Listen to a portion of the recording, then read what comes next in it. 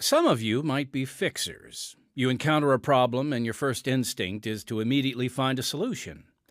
But what do you do when something drastic happens? When things don't go according to plan and no amount of fixing will make it better? That's what the man in today's story faces. Let's get started. Hello, friends. Welcome to the Unshackled Audio Drama Podcast, where we share the gospel of Jesus Christ through the art form of audio drama. Yes, and that includes sound effects. We do this by using true life stories of real people. I'm Timothy Gregory, and I've got a question for you. What plans have you made for your life? The Bible says in Proverbs 16:9, "A man's heart deviseth his way, but the Lord directeth his steps." Clearly, God is well aware of the sometimes silly and selfish plans we make in our hearts. We convince ourselves that everything will go according to a mystical 5 or 10-year plan that we've made, but in reality, the latter half of this verse is the truth. The Lord directs our steps. So how do we deal with the plan God makes when it doesn't go according to the one we've dreamed up? Which means we're faced with fixing things we never planned for. That's what we're diving into in this week's episode. We all, no matter how vague it is, have some sense of direction for our lives, yet we can be thrown curveballs that seem unfair, unbearable, and, well, unfixable. Whether that be losing a job or the death of a loved one, we can feel like this plan God has for us is a pretty terrible one. That the one we made, where we get the job, never lose anyone, and maybe end up fat and happy at the end, fits us a little better. The concept of God's plan is something that has frustrated people since the beginning of time. The man in this week's episode included. Also, you'll want to stick around because later we are going to give the rest of you an opportunity to enter our sweepstakes drawing for a prize. No, it's not a cash prize, but it is a prize, and I think it's a prize that you are really going to like, well, if we draw your name. But first, let's get to it, folks. Part 1 of the true story of Dave Walker.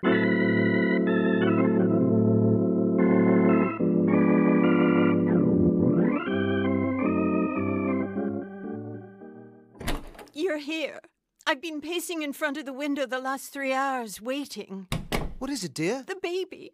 Here, look. He's not even crying. That's just it. He's fussed the last 2 days and now won't cry or eat. That's not good. I don't know what to do. It's okay. We'll take him to the hospital. 3 hours through the bumpy bush is too long. We'll leave now.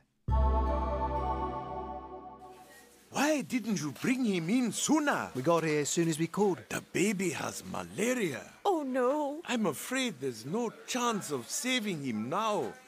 He will most likely die. No. Oh, no, no, no, no. We had no idea. There's got to be something you can do. Here, hold him.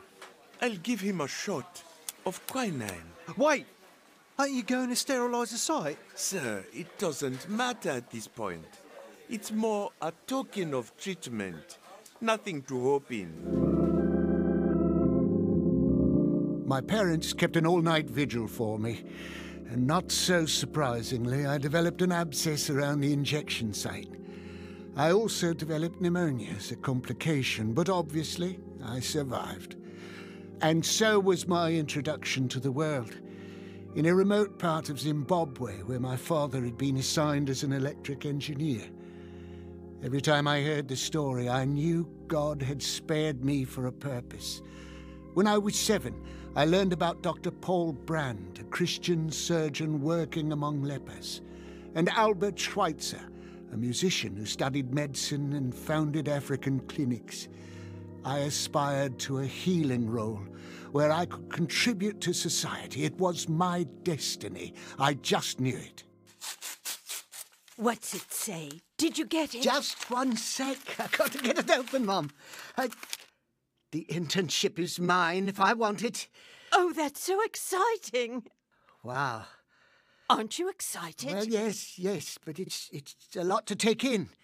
Everything's happening at once. Sometimes that's the way life comes. I'm graduating medical school, getting married to Penny 2 days later, and then we'll be on our way to Harare Hospital for the internship. You're going to do great things, Dave. You were destined. The man in our story saw God lighting his way, preparing him for something bigger. But what would it be? Based on his book, God in the ICU, this is the remarkable journey of Dr. David Walker, right now on Unshackled.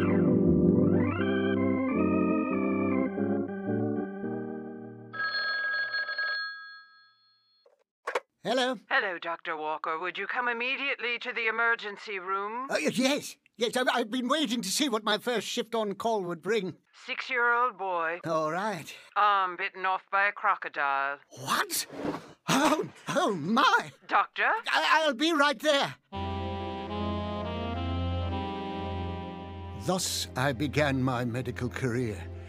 With only 4 interns to manage a 1,000-bed hospital, handling such traumatic cases was baptism by fire. Treating those patients, I found anesthesia to be fascinating.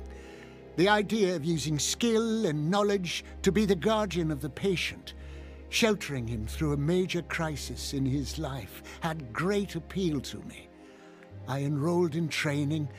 It was there, in Groote Schuur Hospital in Cape Town, South Africa, that I was called in to work with Dr. Chris Barnard in what would become the world's first heart transplant. From there, I took a post in a diamond mining town, welcomed with one of their huge, lavish parties that the diamond mining community was known for. 2, 2, 3, 3, 2, 3, sorry. If I don't count, Penny, I'll be stepping all over myself, and you. Excuse me. There is a telephone call for you, Dr. Walker. Really? Who'd be tracking me down at this hour? At a party? This way, sir. Thank you. This is Dave Walker. Dave, Erica?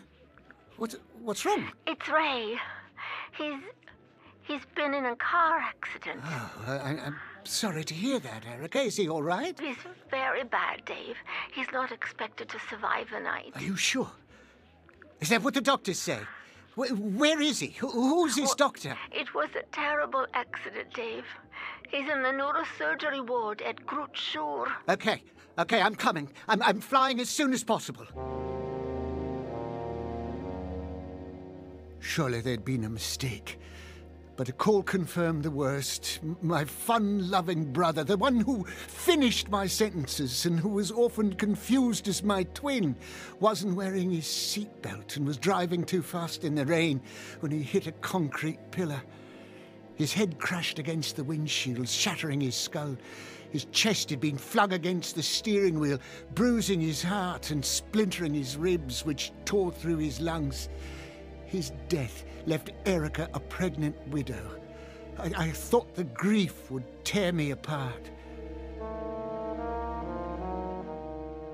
Weeks after the funeral, waves of agonizing sadness gripped my heart. All that could replace those feelings was a cold anger toward God. I saw him as the one who let this happen. He could have stopped it. I had always regarded him as loving and caring, but now I saw no security in his love. It appeared as though God looked on from afar and just let us get on with our own lives. So that's exactly what I'd do. Whatever sense of destiny I once held vanished. Dr. Walker, the phone's for you. Take a message. They said it's urgent. So is this anesthesia I'm administering? It's the police. The police? I'll sit for you. Fine. Dave Walker. Sir, I'm with the South African police. Are you related to Mrs. Erica Walker? Yes. Yes, I am. Why? We need you to come to her residence. What's happened? I'm sorry, I cannot tell you over the phone. You need to come here. I'm in the middle of giving an anesthetic. Can it wait? No, I'm sorry, sir, it cannot. Erica's my sister-in-law. She brought her baby Deirdre to me over the weekend. I told her the baby was just getting a cold. Nothing to worry about. If she took a turn for the worse... Sir, I cannot say. Please come. I raced to Erica's almost as fast as my mind spun. What had I missed? Was the baby okay? Why hadn't Erica called or brought Deirdre to the hospital if she'd grown sicker? Why were the police involved? I'm Dr. Walker. Thank you for coming so quickly. What's going on? Let me start with the fact that we don't suspect foul play. Foul play? It was the cleaning lady who called us. She believed the residents to be home and worried when no one answered her knocking. Can we go inside?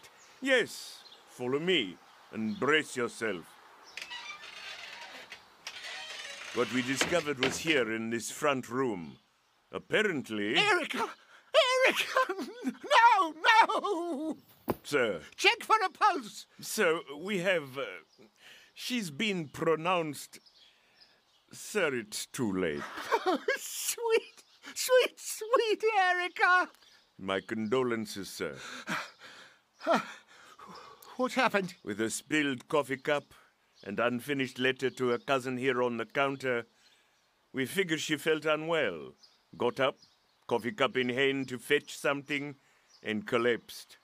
Her baby was in a crib down for a nap. Deirdre! Where is she? It's all right, sir. An officer took her to the station while we sort all this out. I can't believe it. Erica's so young and healthy. She was an athlete. It just can't be. A tragedy, no doubt. Hopefully the autopsy can help fill in the blanks. The following weeks, I helped my parents and Erica's folks settle the estates and sort through belongings in a trance of shock and grief. The long-awaited autopsy came back, revealing no cause of death. In rare cases, it can put the heart out of rhythm and leave no traces for an autopsy to pick up. Endless questions swarmed, but one thing was clear. I didn't see God's help in this. Deirdre, you okay, baby girl? Hi there. Oh, Dave. I didn't hear you come in. I imagine not. How long has she been howling like this? Long enough for the neighbors to bang on the walls. You think she's teething? I couldn't see any coming through. Maybe she's just scared of me. No, she loves you and loves it here. After she adjusts, she will.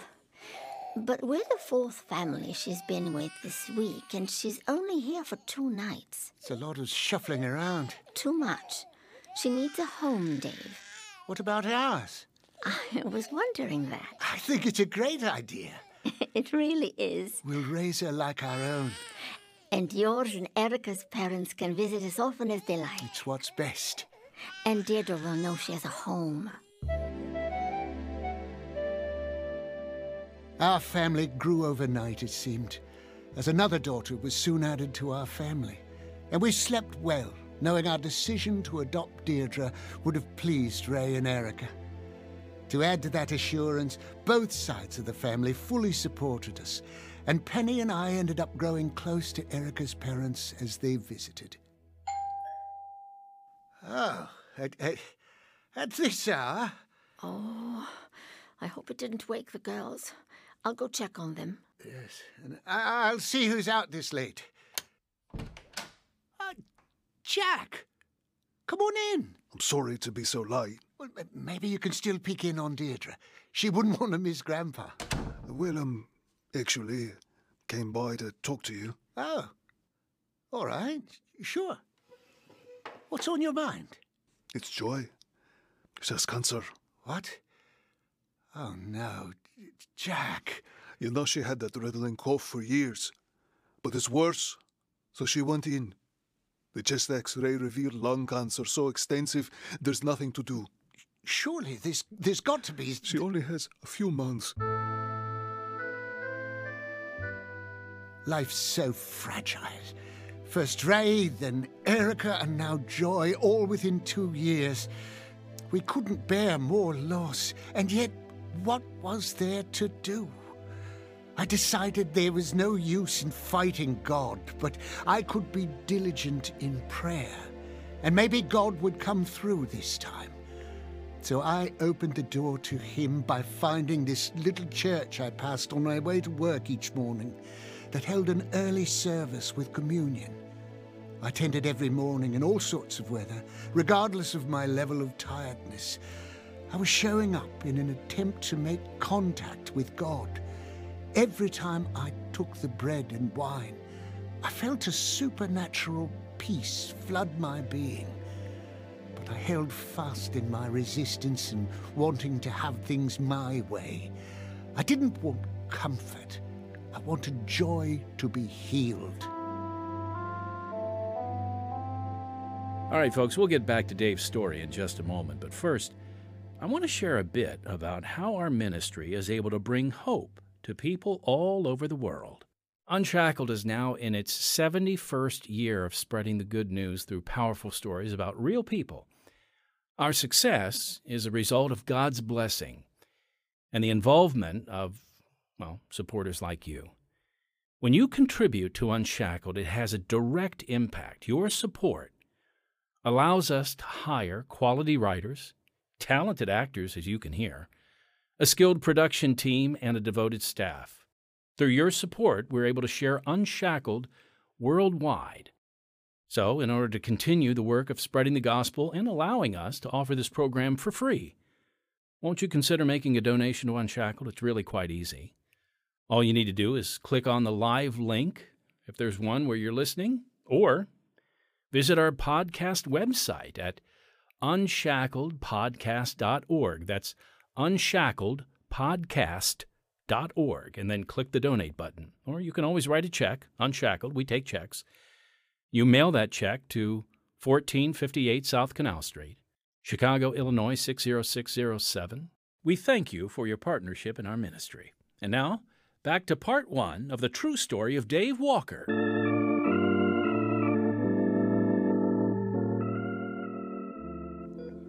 Dr. Walker? Dr. Walker? Huh?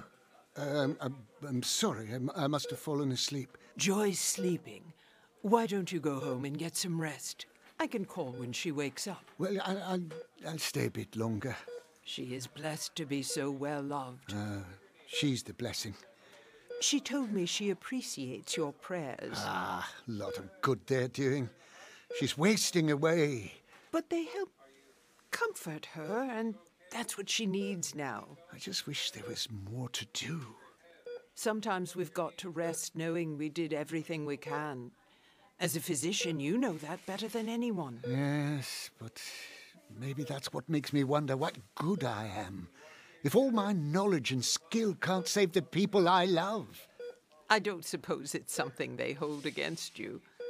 Cut yourself some slack and go home and get some rest. We're back for another day of prayerful support. Hello, Dr. Walker. For once, I feel rested. How's Joy doing this? Wait. Did she get moved to another room? Dr. Walker, I'm sorry. She's gone. Oh, no. It was about 4 this morning. Oh, Joy! I'm so sorry.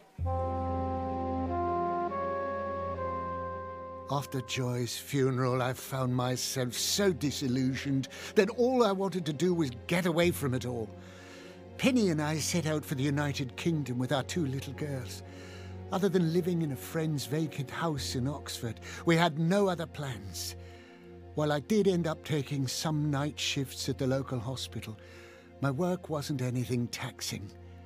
That year away gave me the direction I'd been missing, and Penny and I returned to Africa with 3 little girls now in tow. Say when? Whoa, when? Thanks, George. And thanks again for letting us spend the night. Don't mention it. I'll call the utilities company again this morning to see if they've turned everything back on yet. Must have been a rude awakening after travelling so far to get home. I thought I had it all covered, but I have a feeling the to-do note never made it off the receptionist's desk. So, what are your plans now that you're back? Well, I honestly don't know. Well, what do you think of my letter? What letter? You never got my letter? Ah. I thought that was why you came home. Well, this letter grows more mysterious by the second. The partners and I, a group of anesthesiologists, invited you to join our private practice. Really? Well, that's incredible. So, is that a yes? It'd be an honour, George. I couldn't believe it. Not only had we come home to a job offer I knew nothing of, but we were actually staying with the man who sent the letter. What I contributed then to marvellous coincidence, I now see as God's leading and guiding us, even though I was unaware. How's Pete doing? His blood pressure hasn't raised yet. Not surprised, given the blood loss. With a ruptured spleen, torn liver, fractured hip, and ripped artery. Wow. Yeah, it's a miracle he's still alive. I feared he wouldn't make it through surgery. You got him through. Hopefully he survives the night. With so much damage, there's bound to be complications. I'll watch him close. God help him, if God does that sort of thing. For 3 weeks, Pete hovered between life and death. Every hour we fought for his survival. From jaundice to blood infections to stiff lungs to failing kidneys. The complications created hectic days and sleepless nights. It was a medical victory he survived. During that time, I met his wife and learned that after a night of drinking, Pete had come home and stormed out of the house following a heated argument between the two. He got into his car and sped away, driving furiously and weaving across lanes. The car hurled off the road and into a bridge support. It was so tragic, so unnecessary. But I took hope, knowing now he had a new lease on life. Excuse me. Ma'am, are you, Pete's, Oh, Dr. Walker. It's so good to see you. I thought I recognized you. How's Pete doing? He walks with a bit of a limp, but he put on weight and is feeling strong, I think. Wow, that's great. It's truly amazing. Yeah. And how is he mentally? Well, there's a lot to that. He's practically a raging alcoholic now, and he's left me and the kids. What? Yeah. We haven't heard from him in weeks. Oh, I am so sorry. Me too. I felt so betrayed. All that effort, and yet his life had gone further down the drain. What effect had I had? What permanent, life-changing effect? What was my real purpose? Was I just put here on Earth to save physical lives and make no change to the quality of the whole person? Was that even my job? There had to be something to address the well-being of the whole person, not just the body. And so, my interest and deeper search for God began. Hi there, Dave. I'm glad you made it. Thanks. I appreciate you teaching these Bible study classes. You haven't missed a one if my memory serves me correct. Yeah. The last 6 months I've found myself on a mission to learn all I can. Huh. What sparked that? Well, God seemed like an onlooker for so long, and I guess I wanted to see if he could truly impact hearts and lives for the better. Did you find your answer? Not yet. Well, perhaps you need to allow God room. Room? Where? In your heart and mind, to intervene and guide your life. What do you mean? You're a self-sufficient man and confident in your abilities, but you could try asking for his help even for what you believe you can do yourself. So I started praying as best I knew how, reading the Bible that didn't make much sense, and asking God to help me with the anesthetics I managed well on my own. If he was there and cared, I asked him to show himself. I didn't know what, if anything, to expect. You're scrubbing in early. Yes, well, wanted an extra minute with the patient before putting them to sleep. What for? I was up before dawn this morning and was trying to... Well, I was trying to pray when I felt this all-pervading peace fill the room. I knew it was the love of Jesus and his presence. I knew, without a doubt, that God is personal and present with us and wants us to include him in our lives. I realized he'd been guiding and enabling me my whole life, but I had ignored him in my egotistical chase for glory. Well, well, Dr. Walker. Glory to the highest. You found Jesus. Well, technically, he found me. I was the one that was lost. You know, looking at the surgery list this morning, it struck me that I can be offering to pray with and for my patients. As nervous as most are, they'll really appreciate that more than you know.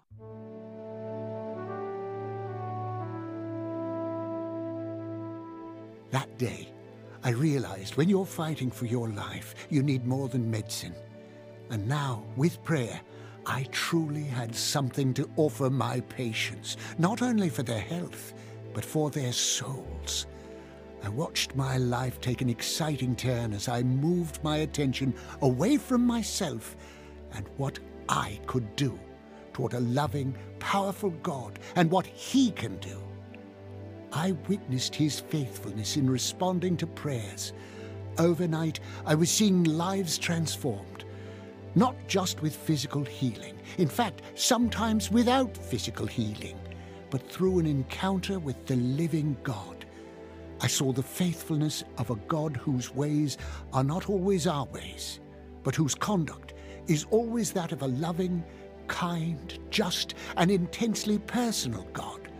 A God who loves to intervene when we relate to him personally in prayer and obedience to his word. Little did I know how much I would need God, as my own life would soon teeter on the edge of tragedy. Romans 8:28 says, "And we know that all things work together for good to those who love God, to those who are the called according to his purpose." Emphasis on the his. God's plan really might not make any sense to us. We might be stuck wondering if God even has a plan. Or does he just sit back and let bad things happen and there's nothing we do that can change the outcome of our suffering, like Dave thought?